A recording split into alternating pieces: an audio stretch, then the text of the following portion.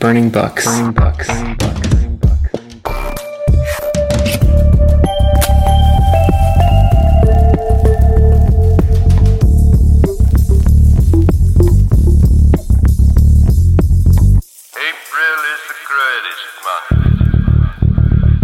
Hello, and welcome to episode 7 of Burning Books, a podcast dedicated to discussing, celebrating, exploring, etc. Great books, very good books, books in which there's something to appreciate or admire, as well as books that are the opposite of all those things.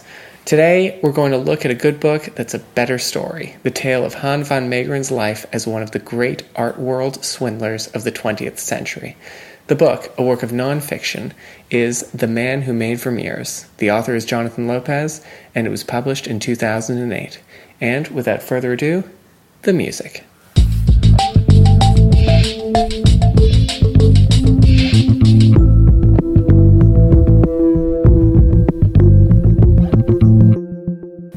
It's not every day that you can call a person who suffered from syphilis a lucky bastard, but Han Van Meegeren, the syphilis sufferer in question, was emphatically lucky and emphatically a bastard, so 2 for 2.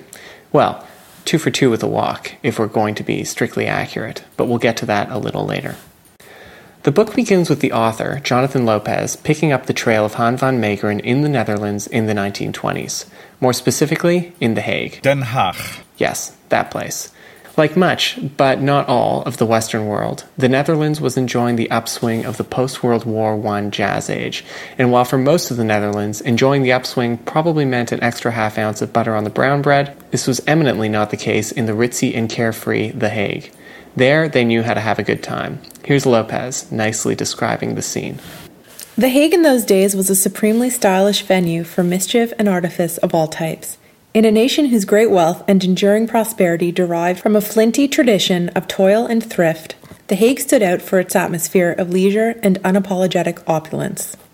It was the city of beautiful nonsense, in the words of a then-popular guidebook for the in-the-know visitors, a place to linger, to walk, to gossip, to flirt, to dance, and to do nothing for most of the time.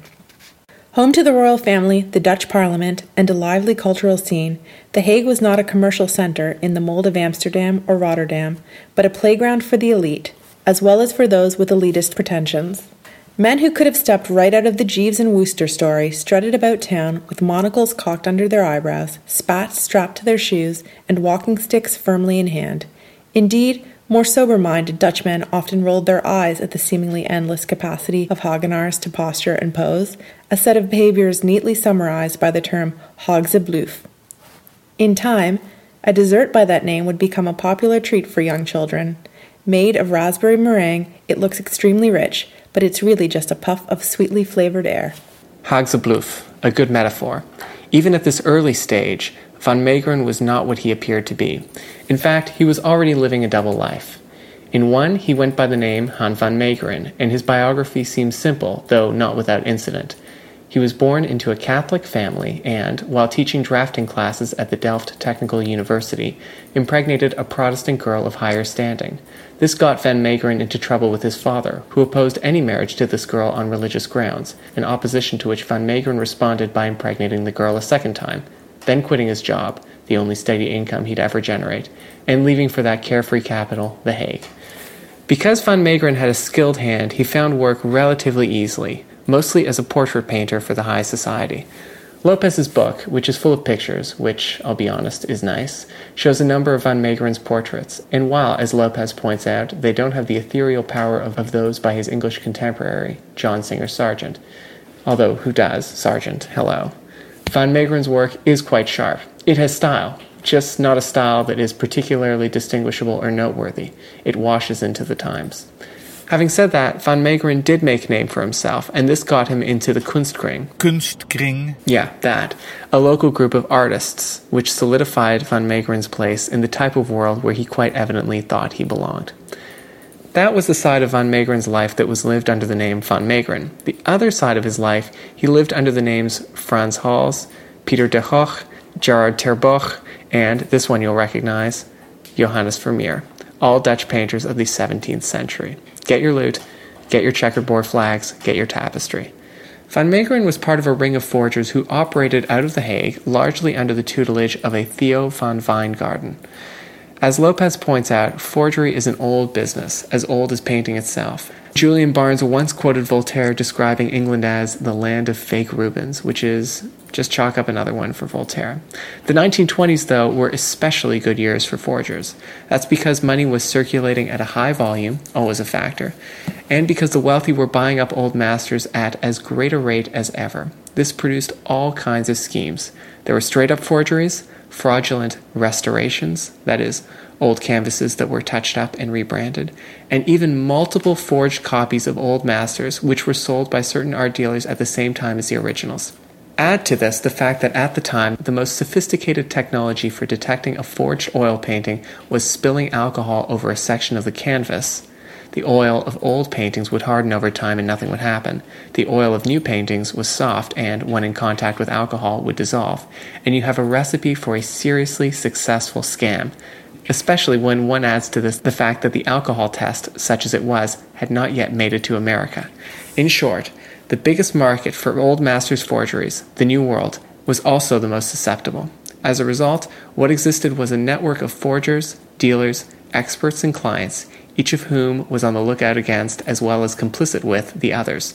And the bottom line, you had a lot of fake art going around, some of it hanging in the walls of the most august homes, galleries, and museums in Europe and in the United States. Lopez gives us a good sense of how a painting made its way from the Sumatra Straat in The Hague to the dining room of for instance, Andrew Mellon. First, you have a studio set up by a Theo van Wijngaarden. Then you have someone like Han Van Meegeren paint the canvas. As Lopez points out, the forgery is a mix of the old and the new. The subject matter of the master, a young woman, for instance, who is embroidering or playing the lute, and something about that subject, the pose or style of clothing, that seems new or contemporary. The idea was that, in addition to being a masterpiece of its own time, the painting also spoke to the present, demonstrating how the artist was both a prophet and a contemporary. That's how you end up with a forgery like The Girl with the Blue Hat. A variation on The Girl with the Red Hat. It is sometimes known today as the Greta Garbo Vermeer, as the face of the sitter bears a striking resemblance to movie posters for Anna Christie and Wild Orchids, an interesting and apparently effective subliminal appeal to the eyes of the 1930s, since the anachronism blended in completely unnoticed with the prevailing tastes of the day. The great connoisseur Max Friedlander, who had succeeded Bode as director of the Kaiser Friedrich Museum, wholeheartedly accepted this picture as a Vermeer when it was brought in for attribution, reportedly calling it splendid. Complete, it was then brought to the attention of the dealers, usually through a legitimate or sufficiently legitimate frontman. The frontman also had a story to accompany the canvas, something about a family in need, which at the same time could not be named because it wanted its privacy.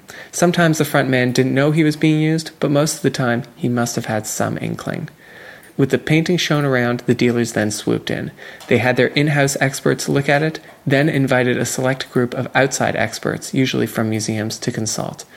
Lopez points out that at this time there were only 3 major experts who dominated the European market when it came to authenticating old masters, and each of these 3 had his own turf. For Dutch paintings of the Golden Age, it was Wilhelm van Bode. If the forgery passed muster with the in-house and outside experts, a certification was then made, and the dealer would buy the picture and sell it, usually very promptly, to a ready stable of customers for major amounts of cash. The proceeds would then be split among all parties. The dealers got their slice, the experts were paid for their services, the front men took anywhere between 10 and 15%, and the family that owned the painting, that would be Van Wijngaarden and Van Meegeren, collected a tidy sum too. Then came the Second World War. While it stayed neutral during the First World War, with its citizens profiting by trading with both sides, the Netherlands was quickly occupied. And while there was significant organized and individual resistance to the Germans, the Dutch did also contribute as high a number of SS volunteers per capita as any occupied nation, more than Germany. And Geert Mak, in his amazing and utterly worthwhile tome, In Europe, records how Dutch farmers aided the invading forces in the early days by giving directions. So you had for and against, and between them you also had a number of people profiting as they did during the previous war, playing sides against one another. And this is exactly where Van Meegeren fit in.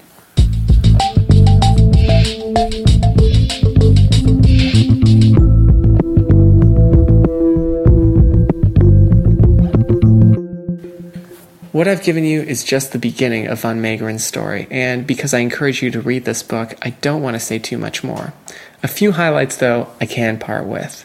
There are innovations in testing old masters, which lead Van Meegeren to paint with Bakelite, yes, the stuff your old rotary phone was made of. There is Van Meegeren's break from Theo van Wijngaarden and the Sumatra Straat gang, after which he becomes his own one-man shop. There is the seemingly endless line of good friends that Van Meegeren manipulates and whose trust he merrily abuses, which is for me one of the most fascinating aspects of his story. There is a sojourn in France and contacts made by Van Meegeren high and low across the Netherlands, Germany, England, North Africa, and America. There are amazing sums of cash. There is extreme hypocrisy. There's Van Meegeren making his previously latent interest in fascism explicit and public. There's Van Meegeren getting very rich while the country around him was atrophying, organizing parties and orgies while concentration, deportation, and starvation killed hundreds of thousands around him.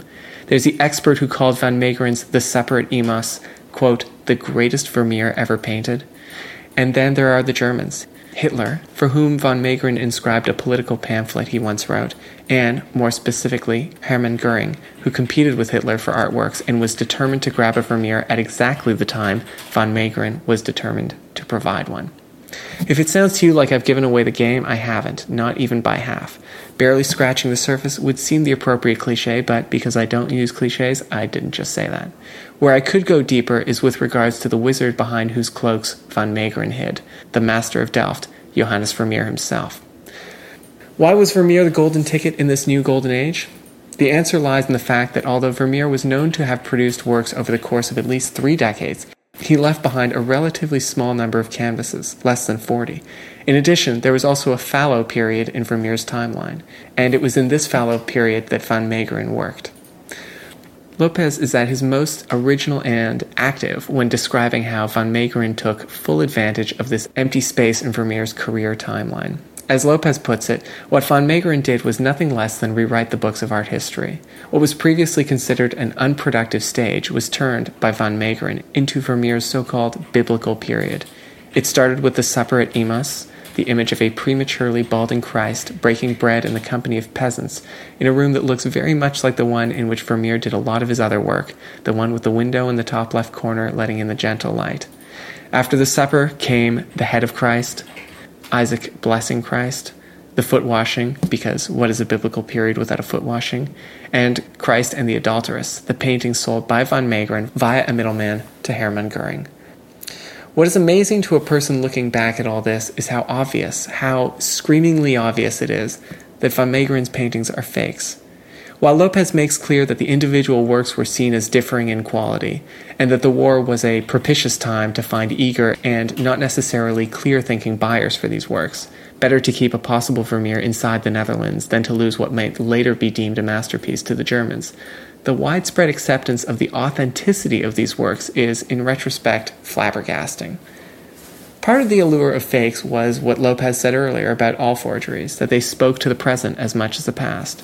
What's interesting here is that while the Greta Garbo Vermeer of the early 30s had at least as much in common with the contemporary movie posters as with the Tronies, the young women that Vermeer painted in the 17th century, the biblical period Vermeers were inspired by an altogether different source. Lopez zeroes in on it this way. It's 1936, Van Meegeren and his wife have visited Berlin for the Olympics, and they've also gone to see an exhibit of state-sanctioned artworks, the kind that, as Hitler put it, are, quote, expressions of the souls and ideals of the German community, unquote. That is, works that reflected the Volksgeist, literally the spirit of the nation. It was from these Volksgeist works that, Lopez argues, Van Meegeren took his inspiration. Van Meegeren, who had always been a stylistically conservative artist, evidently developed a strong interest in Volksgeist themes and imagery over the years. Although this trend would not become readily apparent to the outside world until Van Meegeren revitalized his career in his own name during the war years, a latent folkish sentiment is already present in The Supper at Emaus, with its Germanic take on a simple rural repast. And the subtle affinity between Van Meegeren's biblical Vermeers and Nazi Volksgeist imagery did not end with The Supper at Emaus, but rather continued straight through to the end of the series. For instance, the last of the biblical Vermeers, Christ and the Adulteress, The one that Van Meegeren sold to Hermann Goering in 1943 seems to lift its composition almost literally from a well-known 1940 painting by the Nazi artist Hans Schachinger, depicting a solemn Austrian family sending the man of the house off to the front. Van Meegeren's youthful adulteress simply takes the place of the similarly posed old woman in Schachinger's painting. In a more alarming parallel, Christ stands in for the departing Nazi soldier who, in the eyes of the faithful, would probably have been seen as a sacrificial figure prepared to lay down his life for the greater good. By tapping into contemporary Volksgeist conventions, Van Meegeren was finally able to produce a group of biblical paintings unified in both sentiment and style, a goal that had eluded him when creating the religious scenes that he exhibited under his own name at the Beijing Show of 1922. Much like Van Meegeren's early high society Vermeer forgeries, the biblical Vermeers not only reflected the forger's own interests, but also exerted a strong subliminal attraction on viewers steeped in the visual culture of the day. The incorporation of Volksgeist themes into the so-called biblical Vermeers, as Lopez makes clear, is further confirmation of Van Meegeren's identification with fascism and Nazism. All this, however, falls to the side by the end of the war, when history is once again rewritten in Van Meegeren's favor. Shortly after the Germans are defeated, a Jewish resistance fighter, Joseph Piller, striving to make his name in the fledgling post-war Dutch police services, comes to arrest the forger for his wartime dealings. I won't say too much about this fantastical ending, except that the chief persecutor, Piller, is eventually turned into the greatest defender of the misunderstood Van Meegeren, who once again gets a frontman, in this case Piller, to do his bidding. The ensuing trial of Van Meegeren is more celebration than prosecution, and before any punishment can be levied against him, he goes and dies. That's the four-pitch walk. It took until the 1980s for the scum surrounding Han Van Meegeren to rise to the surface, and even then Piller, the man who arrested him, prefers, as do many of his countrymen, to see Han Van Meegeren as he saw himself, rather than to accurately recall what he did.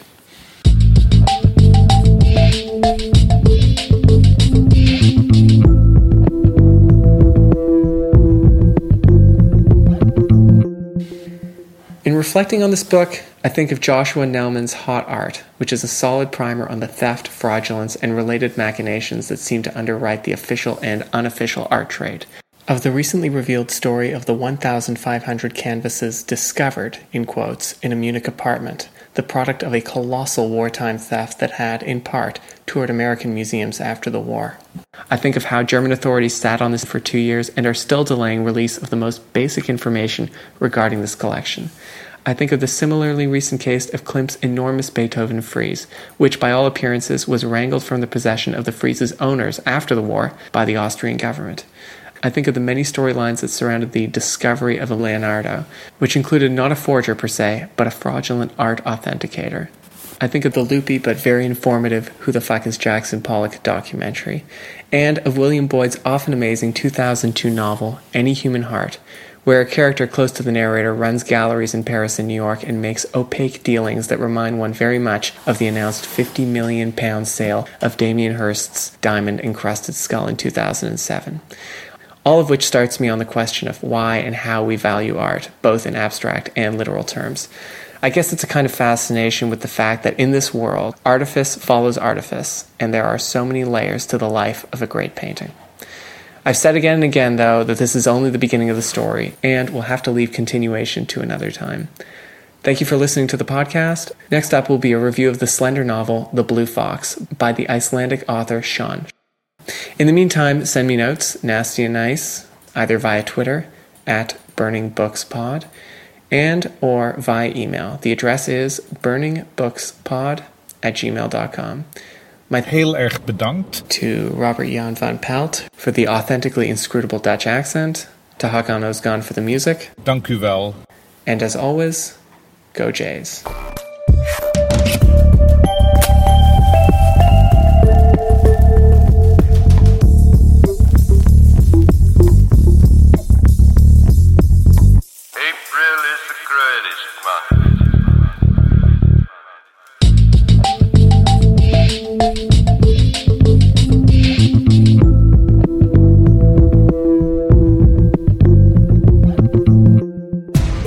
Hi, Hi, this is John Hanks. And this is Patrice Hanks. You're listening to Radio Litopia, and we'd love it if you could check out our book, The Boss, from the DFC Library. Published by David Fickling Books.